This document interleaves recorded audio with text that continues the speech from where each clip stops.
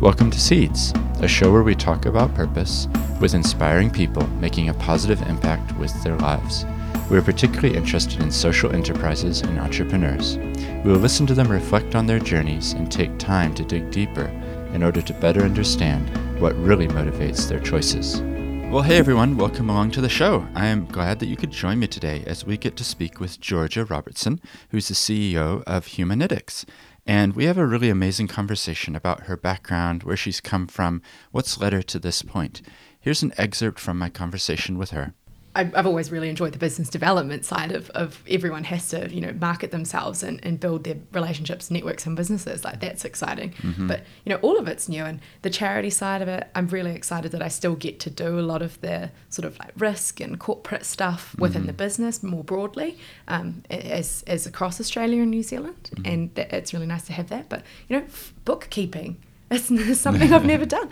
So in that sense, it's been really challenging, and the mental agility required to pick up and put down different things that you haven't done before, and just running with it and dealing with being okay being uncomfortable and okay just being on a really steep learning curve. But that's also what I love about it. That's why I wanted to do it as well. Like, it's challenging and you're growing all the time, but it's also been really great having the support of we're one team. So there's 13 of us across Australia and New Zealand, and we all work together. I'm in contact with them every day, and they're supporting me, they're supporting the business, they're supporting our clients, everything. So it's really cool. It isn't just me. Well, I know you're going to enjoy this interview because it's one of those ones where we touch on so many different topics.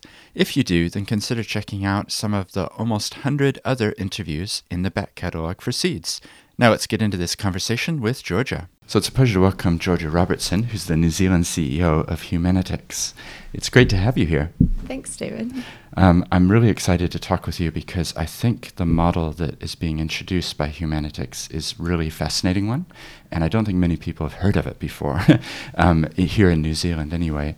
But what you're doing with the ticketing arrangements and then actually supporting charities through that is quite a novel and unique way of doing things. So I want to talk about that, but before we do that, I'd love to find out more about your own background and where you're from. So do you mind telling us a bit about your story? Yeah, absolutely. So I'm a born and bred Cantabrian. I grew up and went to school in Ashburton, which was really great. I've got an awesome group of friends from there, and afterwards I went down to Otago and pursued studies in politics and law. So what was it like growing up in Ashburton?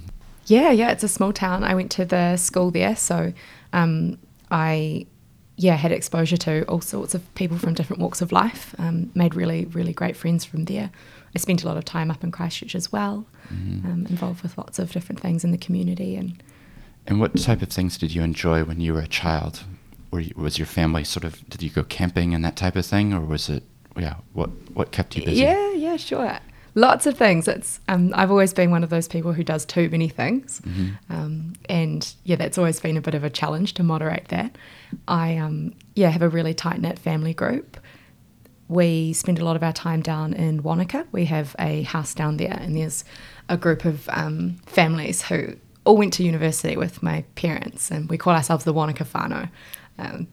We're really, really close with them. So there's a bunch of us, and every summer and every school holiday we've grown up going down there and skiing and boating and doing so it's like having lots of cousins, sort of. It is, in a way. It absolutely is. They're truly family. Yeah, it's really cool. That's great. What sort of things did you enjoy in high school? Yeah, I did a bunch of stuff in high school. As I went through, I focused a lot in the realms of history and English in terms of my studies. I always loved language and in the arts. I did a lot of sport, so I swam competitively. I was in all the netball teams, basketball. Sunk my teeth into basically anything that I could, and did a lot of leadership work across the board as well. So once I got sort of higher up and through school, I was on the student exec. My portfolio with that was I'm trying to think of what it's called. So was this in high school or university? This or? is high school and so that was like student exec work, and I did the sort of social stuff, so ran things like the 40-hour famine, the canteen fundraisers, those types of things, and was part of the Canterbury Youth Council. And in my last year I got the opportunity, they do a youth parliament sitting every couple of years, and I got the opportunity with Joe Goodhue, who at the time was the national MP for Rangitata, to go and sit on behalf of her in Parliament and have an experience of what that looked like. Oh, right. So that was a really interesting experience too. And what was that like? How old were you? 16 or 17 or something? Yeah, I was 17 at the time. Yeah. So it was full on. It was 3 days of going in, and you do question time. You get allocated onto a select committee. You do all of those types of things. So yeah, I guess you can possibly see that where I led into with a politics and law degree was probably quite informed by that. Right, you had a little experience or a taste, huh? Yeah, a little taste, right, yeah. Yeah, and you mentioned, just because I think it might be relevant later, but you mentioned like supporting World Vision and that type of things. Had you always been drawn to charities and sort of, I guess, helping out in some way? Or where did that come from? Was it your parents or? Yeah, I think so. I have, I've always, like, some of the people who have been most inspiring across my life for me have been those who've been closest, including my grandparents and my mum and dad. Dad's a lawyer in Ashburton, and he does a lot of work in the community. He did a lot of the fundraising for the EA Network Centre, and just really a family man and really involved with the community. And mum is a English teacher at Ashburton College. She's head of faculty at the moment. She's so up the curve in terms of technology and does amazing work. She's with the Māori and Pacifica and ESOL kids as well. So she's really dedicated to her life to a lot of that. Right. So you had some models to look to see this sort of, it's not just about me, it's about others in the community. Yeah, absolutely. And you mentioned your grandparents as well. What did you see in their lives? I say this to a lot of people actually. My granny is one of the biggest inspirations as well. They were farmers for years, and when they retired to Ashburton, she became a carer for IHC. So she's always, I guess, all of them have always imbued this sense of, I grew up in a Catholic household as well. I'm not particularly religious, but it was just one of those ones. It's like I had a values-based education and have always seen that as sort of understood the level of privilege that I have to be raised in the environment I have with the family that I have and the friends and the networks and the opportunities that's allowed me to have. I've never not been able to do something that I wanted to do. I've never experienced that. And so recognizing that that's such a privilege and sort of, I guess, creates a bit of a moral duty in my view. It's the whole thing about altruism, right? It feels good. It feels good to make a difference. And that's something that keeps you going. Yeah. So you experienced that quite early on, it sounds like. Yeah. That's cool. So then you went to Otago, you said? Yeah, I did. Yeah. So I went down to Knox College and I did 2 years there. It was one of those ones you get a message before you head down, and it's like from the president at the time, and they say, you don't know it yet, but you're going to meet all of your best friends and they're going to be your best friends for life. And you sort of look at it and you're like, man, that's cheesy, but it's so true. Really? So I spent 2 years there and was involved I did a lot of the management of the sporting side of it with the exec there and another guy, and just had an absolute blast. And so I focused my areas of study on law and switched my English major into politics in my second year. And we lived in a flat there were 12 girls of us. We lived on a flat on Bath Street, which is just off the corner of George Street, behind the Octagon. And it was like living with 12 of your best friends. Wow. Yeah, for 3 years. It was so great. Yeah. Yeah, that sounds amazing. Yeah. And what was it, do you think, that made that sort of unique culture? What was it that made it so special? What I loved about it and what I thought was special about it was the sense and focus on community and on building that community. It's that continuity across 2 years.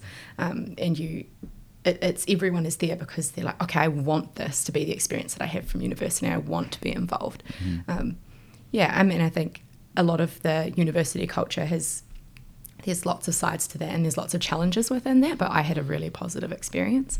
And having, all of those activities and all the structure and the environment to create those kinds of like deep friendships was something that I really value. the girls who I live with and beyond that as well, and the people who are in my law class, they're some of my best friends. Yeah, it's that's awesome. great. We've got our reunion coming up. Oh, really? Again, yeah. And we've got we've got the group chats, and you're constantly they're all doing amazing things. So you stay in touch. Oh, all the daily. That's nice. Daily. Yeah. It's one of those ones that you see those quotes, and it's like behind every person's another girl checking her email, right. It's like that. It's awesome. Yeah. Oh, that's good. Well, it's great that you've been able to maintain the community sort of beyond the initial. Because honestly, when I think back to my university time, it was a great community, made lots of good friends and things, but I don't stay in touch with them, now, almost 20 years ago. Yeah. And I just wonder if technology is kind of an enabler that wasn't there when I was finishing up in the same way. Enabler. Like even things like LinkedIn, that you can, I'm connected with people now that I don't really see, but we have that connection through technology. It's kind of interesting to think how that's changed the dynamics. Yeah, I always think it's interesting when you catch up with people and you say, so how are you? Or what's news? And you sit there in your brain being like, oh my gosh, what do I tell you? Because it's been a while since we caught up. So, and there's so many different granular things that you could tell them. So you kind of end up high level, whereas I think technology is amazing because you are connected, and it's not that same level of deep connection you get face to face, but you at least get all of that granular context, so then when you do catch up, it feels more meaningful. It's like, oh, Georgia, I saw that picture that you were in Nelson. Did you enjoy it? There's some context, isn't there? Yeah, exactly. Yeah. So you studied law. Was that, you said your father was a lawyer, so was that a big influence, or how did you come to study, talk us through that. I mean, I was a classic case of I'm good at English, I'm good at history, therefore I should be a lawyer. I'm good at arguing, can be quite outspoken sometimes, all those types of things. So it felt like a natural fit, and the politics side of it, I'd always had that, and Mum has always been a really big influence in terms of reading as kids. Our family traditions are things like we get a stack of books every birthday and Christmas. Right. Cooking books as well. That's another big thing in our household. But just things like that. It's really been influential, and the topics that she's exposed us to and introduced us to have always been really thought provoking, and so that was what I wanted to get out of it. I went into law. Yes, because Dad was a lawyer, and I looked up to him so much. I was like, I want to be like Dad and do all of this. But I didn't really know what it meant and what actually working in an office did. I had my first job in a law office with him, doing all of the after-school mail and banking and the tea and that kind of stuff. And that was really cool to sort of be inside the culture of it. But it wasn't, I didn't know what it was in terms of what it would look like working. And it was really interesting. I guess I went into it thinking that I would go into more of an adversarial role. Right. So probably more court litigation based on what I thought my strengths were and what my interests were. But I quickly got into a bunch of stuff at uni and realised that actually I wanted something different. And that was sort of when I made the move towards corporate and commercial, which was something that I really hadn't thought would be a fit for me. And that was, I think I value Ignite for that. That was, they're a really cool charity here in New Zealand. They're a non-profit. They do business consulting for charities, started in Dunedin. They match up teams of students in groups of 5 with a brief that a charity gives them. So it's something that the charity is potentially struggling with or would like a third opinion on. And the whole point is to say, okay, we've got this whole knowledge capital sitting here in university with all these diverse skill sets and diverse worldviews. How do we harness that, put it together, and use that to help these charities who, work really hard and often you don't have the most funding, and although there's unique challenges to running a charity in the community sector. So how can we bolster that and improve that experience and try and harness some of that knowledge sitting inside the universities and hunger for students to be involved and make a difference and embed those two things together. So that was really exciting. So I sat on the exec for that and managed a bunch of really cool projects. One's for the Dunedin Community Law Centre.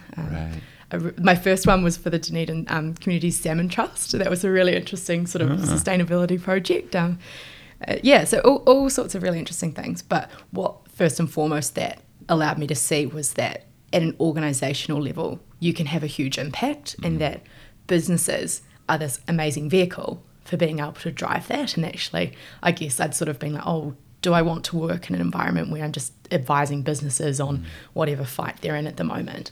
And I think that was a really naive view. And so it was really eye-opening to be able to see, okay, well, actually, these organizations have so many touch points for different relationships and different verticals and all the different things that they're doing. And being able to have some influence within that structure, that was what was exciting me. Yeah. And I loved the systems aspect and the strategy and all of those kinds of things. So rather than focusing on the immediate problem, like advising on this dispute right now, you're talking about the bigger picture, like let's get the structure right, let's get our strategy right, let's make sure that the organization is functioning the best way. That was what was unveiled to you. And how can you innovate? How can you be creative? I mean, I'd never considered myself a creative person. I suck at drawing all of those like traditional places of creativity. My sister's amazing. She does beautiful charcoal drawings, and she's got a great eye for fashion, and I've just never had that. And it was really interesting being like, oh man, like this isn't just a stodgy framework. Like there's so much going on in the world. There's so much cool innovation. And I guess I hadn't been exposed to that before. And when I was, it was really exciting. Right. And I think you used the word impact, that impact is something that can happen through the business or the structures that are set up. Yeah. And that's where lawyers can actually help, right? To get the structures right. And and like, I mean, I went into law, the decisions that I've made around where I would go and what I would do. I wanted to come back to Canterbury, and I wanted to establish my networks here. And I love Canterbury, I love Wanaka, I love the connection to all of that type of thing. And a lot of my friends were moving to Auckland and Wellington and overseas. And I mean, that exodus is really starting to happen now, especially. And so I sort of looked around where I wanted to work and had friends within DC who just recommended it really highly. And so I pushed really hard to get interviews with them. And so it was when I was on exchange. I lived in Amsterdam for about 6 months and studied a bunch of legal courses in the sort of master's realm over there, and just did interest papers. So things like international refugee law, like looking at how the UNHCR tackles placing refugees in countries. And that was just absolutely mind-blowing in terms of the scale of what's going on. And did things like international media law. The paper that I think about the most that was hilarious looking back, and at the time I didn't fully appreciate what I was doing, was a paper on shareholder activism in hedge funds. And at the time, I Googled, I was like, what is a hedge fund? So I was so embarrassed that I had to Google that and look at all these things, and all these other students were totally across it. And at the time, I was sort of looking at it and being like, oh, I wonder how all of this works.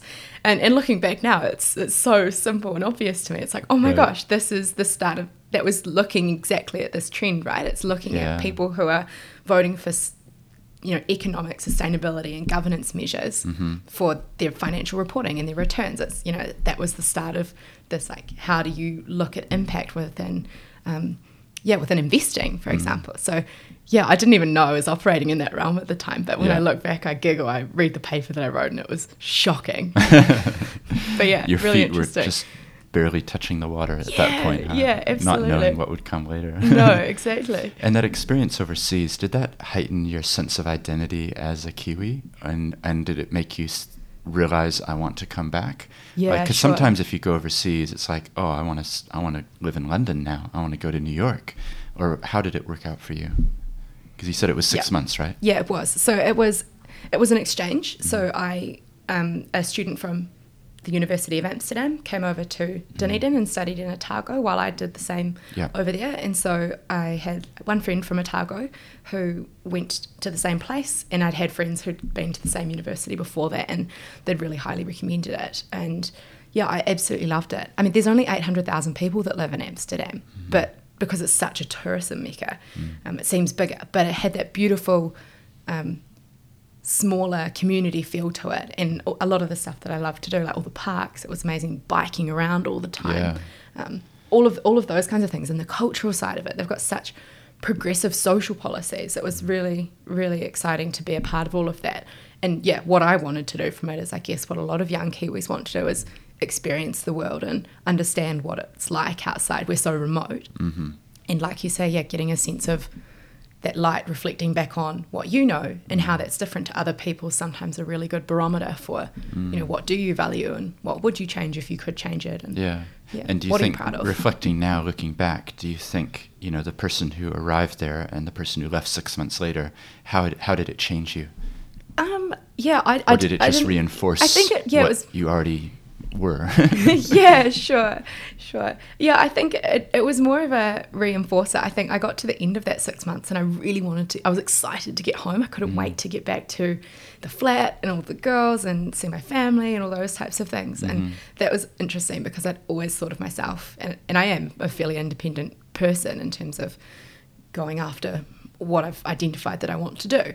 And yeah, it was really interesting and humbling to be like, oh man, I'm actually quite a homebody. Like I hadn't had that identity before. And I was like, yeah, but I think, isn't that special? And that was what was really, really warm to be like, oh, how lucky am I that I have this that I want to be involved with, But yeah, I loved the traveling. I loved all the challenges of all of that. Yeah. It's just interesting. I think sometimes when people go overseas, their own sense of identity gets developed. So for me, when I was 21, I did 3 years at university, then spent 1 year in Japan.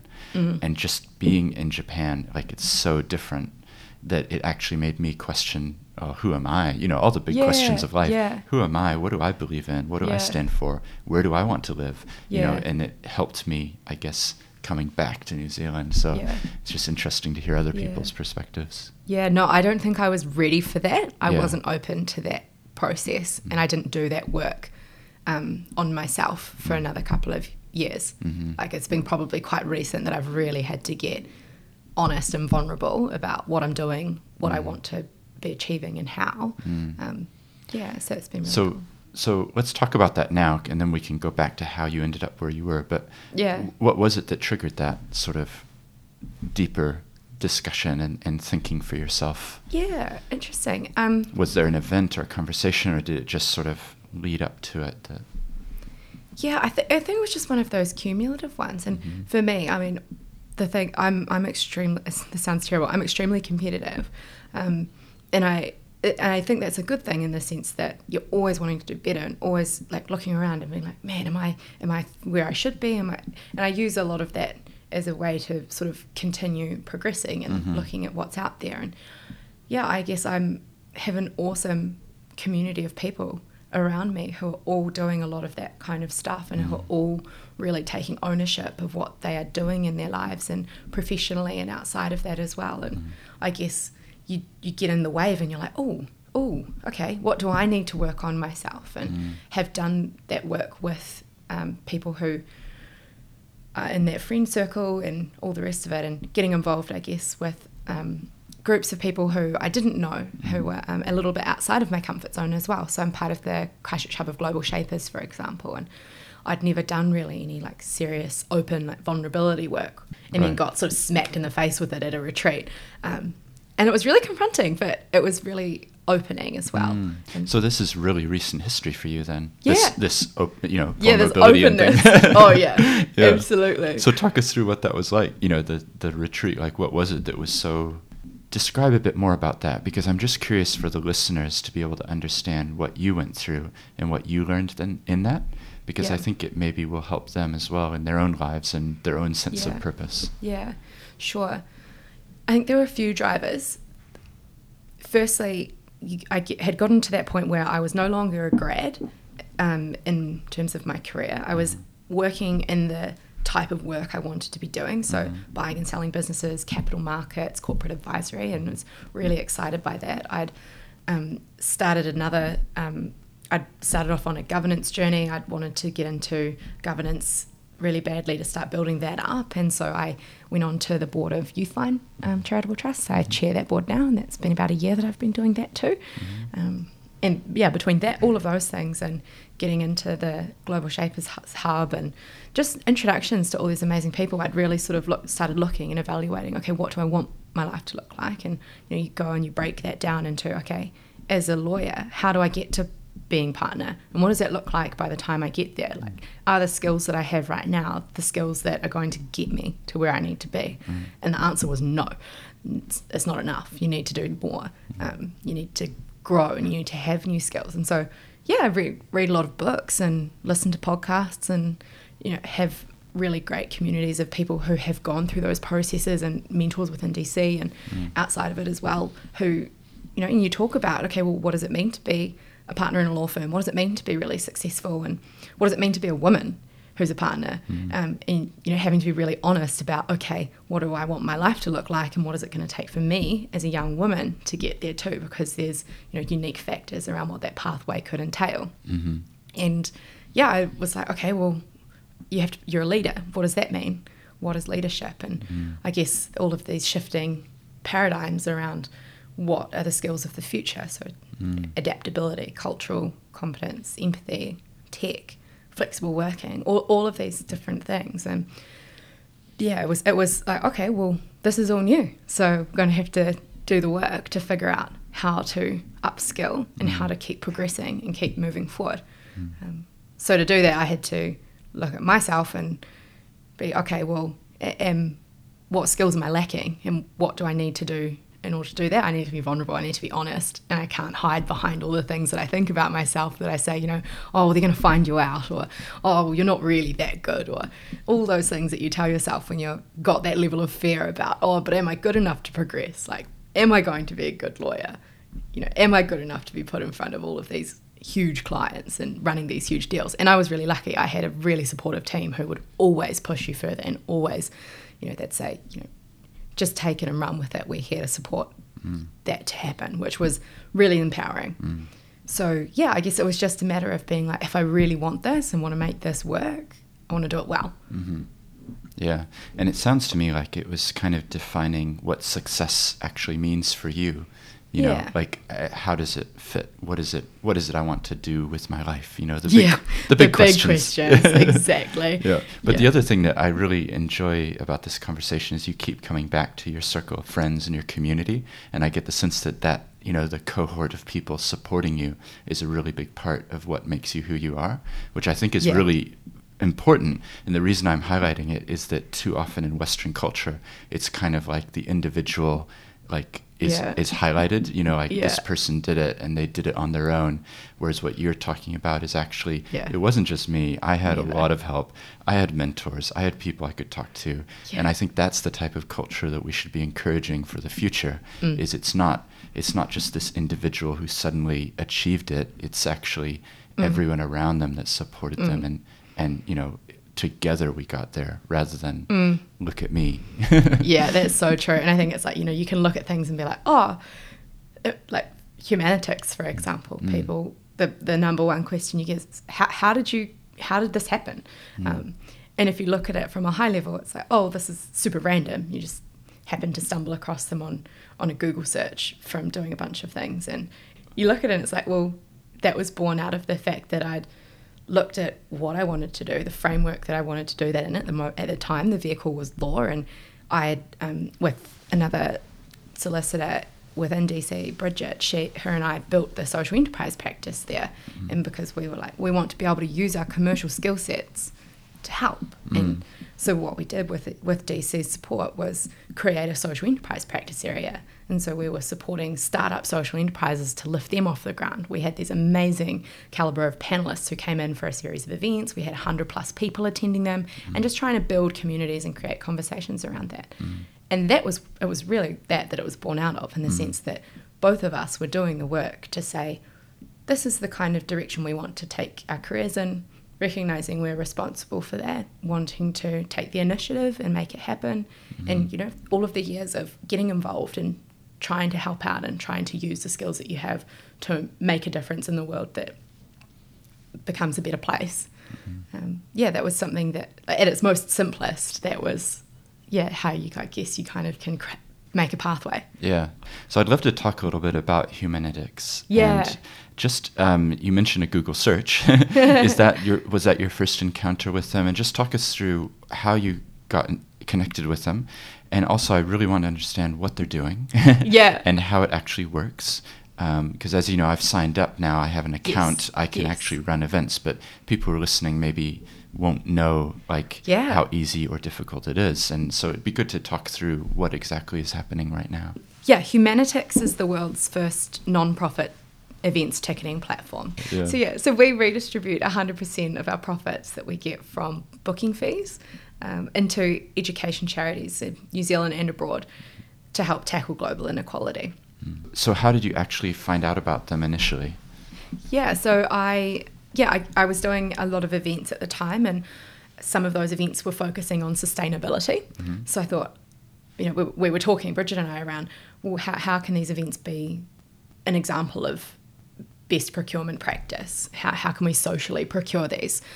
So we were looking at social enterprise catering. We were looking at the materials used in the event, and it's just toying around with the idea of, I wonder if someone does ticketing as a social enterprise. And it was 7:30 one night, and I was waiting on some banking documents to come in from a deal, and I just threw out an email, Googled social enterprise tickets, and Right. James, who's the head of operations, came back to me and said, how did you hear about us? You're in New Zealand. I said, I Googled you. But it started a conversation that went across the whole last year. Right. I met with one of the co-founders, Josh, when I went on a trip with some of my friends to Sydney. Went and caught up with him at the same time, and just heard more about what they were doing and built a relationship over that period of time, was trying to support their entry into New Zealand. They'd gained incredible traction in Australia over the last 3 years. So it was 3 years ago now that Adam and Josh started it. And they've just built this absolutely innovative platform. So tell us a little bit about how they started it, So Humanitix came out of toying with how can you create global impact at scale, and using technology as a vehicle for that. And so ticketing was where they landed in terms of a vehicle to achieve that. You've got $1 billion industry worldwide. You've got recurring revenue through ticket sales. There's a lot of big players out there in the market, but even if you're only 3% of that market, you're still driving tens of thousands of dollars into charities. So we've got really big goals where we want to take it, but it was born out of saying, okay, well, how can we really realize those goals of using our skill sets to make a difference, recognizing the privilege that we have, and creating some good in the world. And the exciting thing that I think keeps all of us going in the team is it's not just the social good side of it that's really exciting. It's a chance to be involved with a cutting edge technology platform, creating systems change. And that's super exciting. It's sustainable, but the scale of it could just go absolutely gangbusters. So it's really cool. Yeah, that is exciting. And we were talking before we started recording, that the plans aren't just to stay limited to Australia and New Zealand, right? You're kind of thinking beyond that? Yeah, so our goal is to be fully self-funding across New Zealand, Australia, the US and the UK.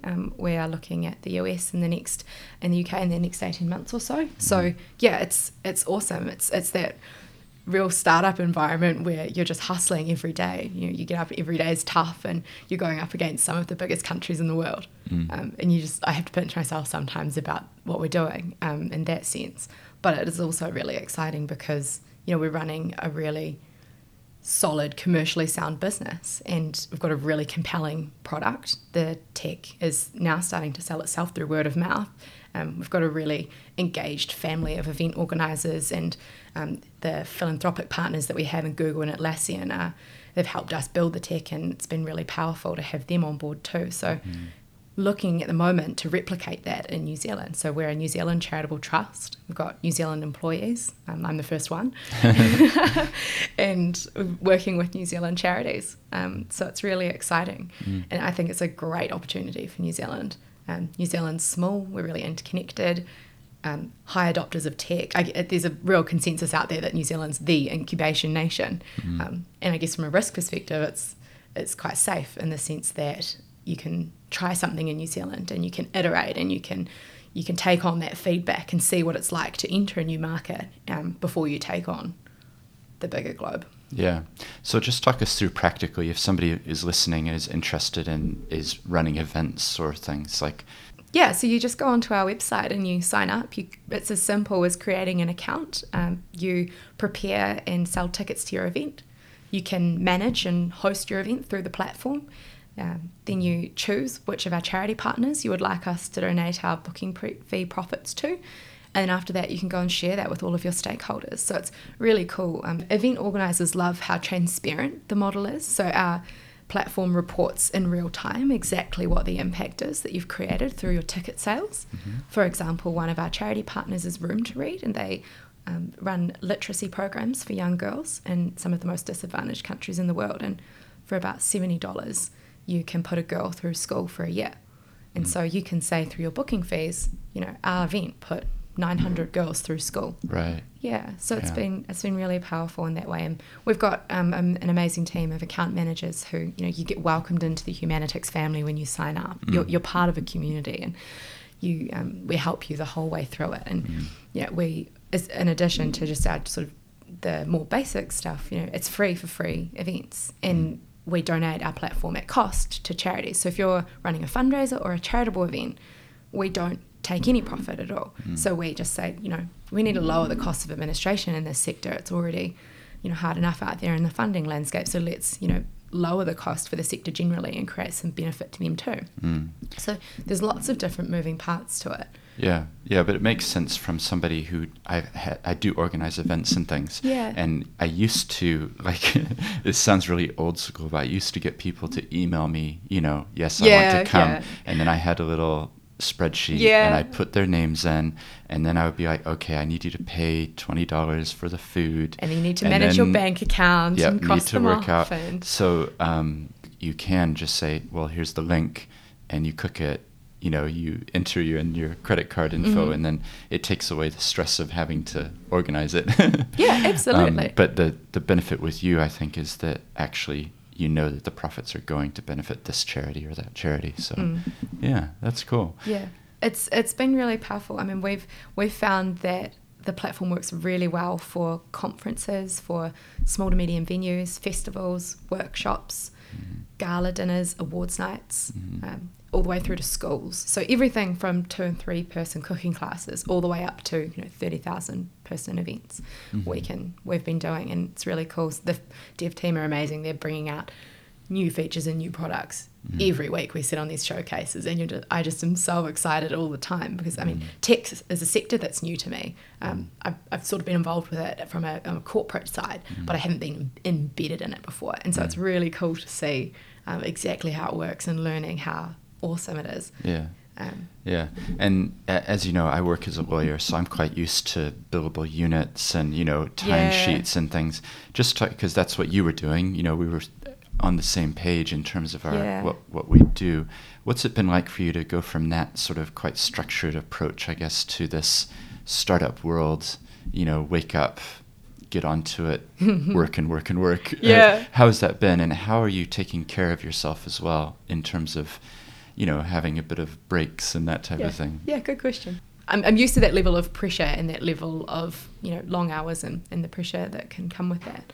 The biggest shift for me and the biggest challenge for me in terms of running a startup has been the agility. So it's all the different verticals that you're involved across. So, tech is new, running a business is new, sales as a discipline is new. I've always really enjoyed the business development side of everyone has to, market themselves and build their relationships, networks and businesses. That's exciting. But, all of it's new. And the charity side of it, I'm really excited that I still get to do a lot of the sort of risk and corporate stuff within the business more broadly as across Australia and New Zealand. And it's really nice to have that. But, bookkeeping, it's something I've never done.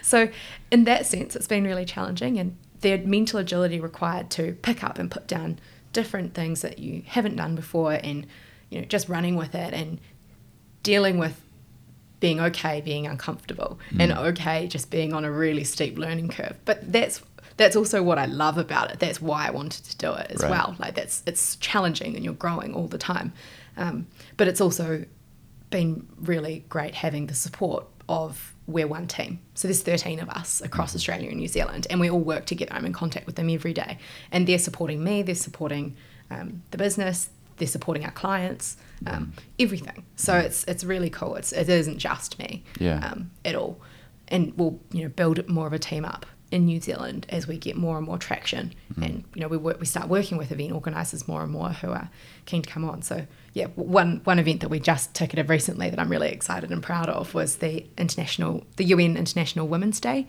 series of events. But yeah, we do lots and lots of different ones. So for me, it's getting New Zealand excited about the potential of this really cool platform to drive real impact. Like if this thing is successful, we'll be redistributing $4 million worth of funding into the charity sector that didn't exist before. Right.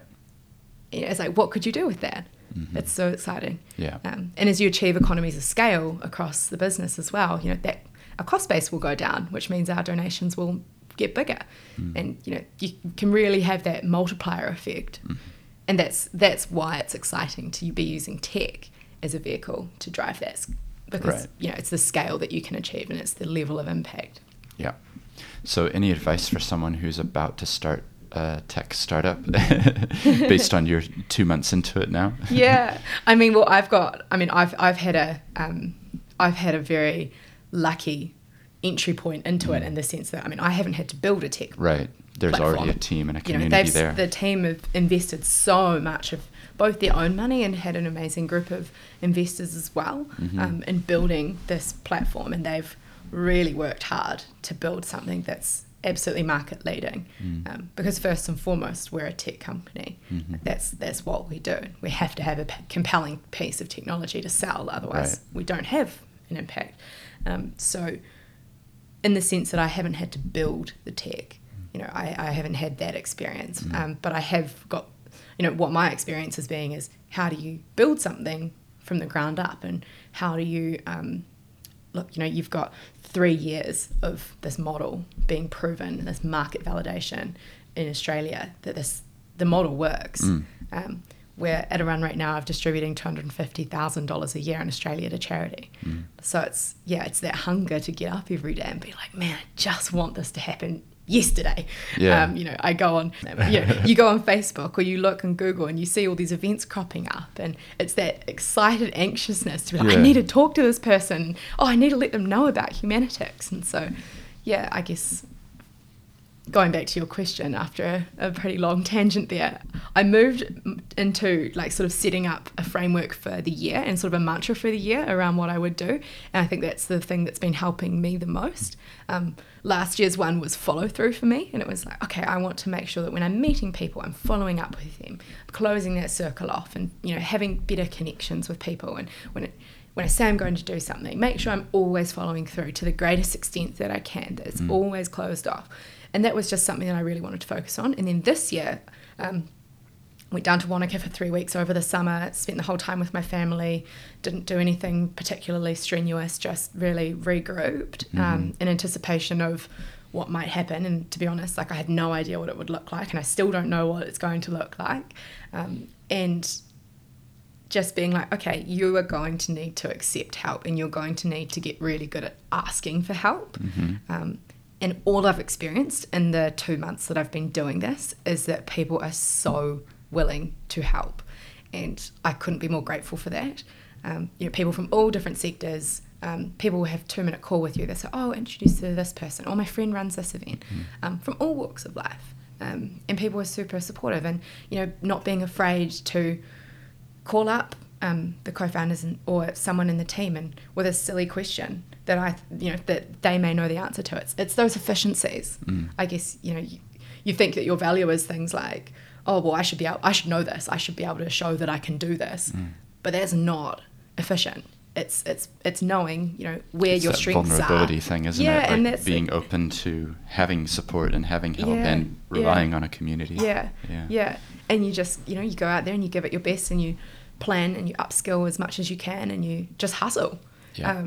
And that's how you get things done. But being vulnerable about feedback, and taking on board that feedback, but also having, I guess, the other challenge is having a barometer for what feedback is going to work and what's not, in terms of we know our business model, we know what we're doing, we know what we're set up to do. It's a learning experience for everyone here in New Zealand, because it's new in New Zealand. It's not a new platform. It's a proven platform that is, taking on some really exciting things. But yeah, it's just getting out there and having those relationships with people to build. Yeah. Oh, that's great. Well, what we'll do is in the show notes, so if people are listening on a device, there will be a little description of this and what we talked about, and we can put links there so people will be able to go in and click and find out more through that. But Georgia, it's been great to have you on the show. I really appreciate your time coming in. I know it's a busy time in the startup world. There's always things happening. No, pleasure. But it's been it's really fun to hear, thinking back to your high school days and, getting involved with charities and communities. And now look what you're doing now, like you can see a sort of a pattern and some things that have resonated through your life. And I guess one of the words that we've used a bit is the vulnerability and community. And I really like that because it's sort of counterculture. The modern culture is more, I'm on my own here and I can do it all. Whereas that being willing to be vulnerable and actually do it as a team and with others it's really an important thing, I think. So so thanks very much for your time, and we'll be watching with interest and see how it develops. Oh, and thank you for your support too. It's been awesome knowing you're out there championing Humanitix. And do my best. So we'll have another Impact Lunch in about a month or so. So I'll be using this system to issue the tickets and brilliant. Choose the charity. Cool. So, look forward to working with you. Yeah, great. Yeah, all right. awesome. Thank you. Well, I hope you enjoyed that conversation with Georgia. I know for me, it really stood out the choices that she's making in her life and the role that community has played in them. And also, I do encourage you, if you're looking at setting up an event, why not check out what Humanitix can offer? Because as I said in the interview, they're actually a really easy to use platform and they're really doing good. If you enjoyed this episode, then check out some of the almost 100 other episodes that have come before, because we're trying to interview people and get to the why of what they do. Until next time.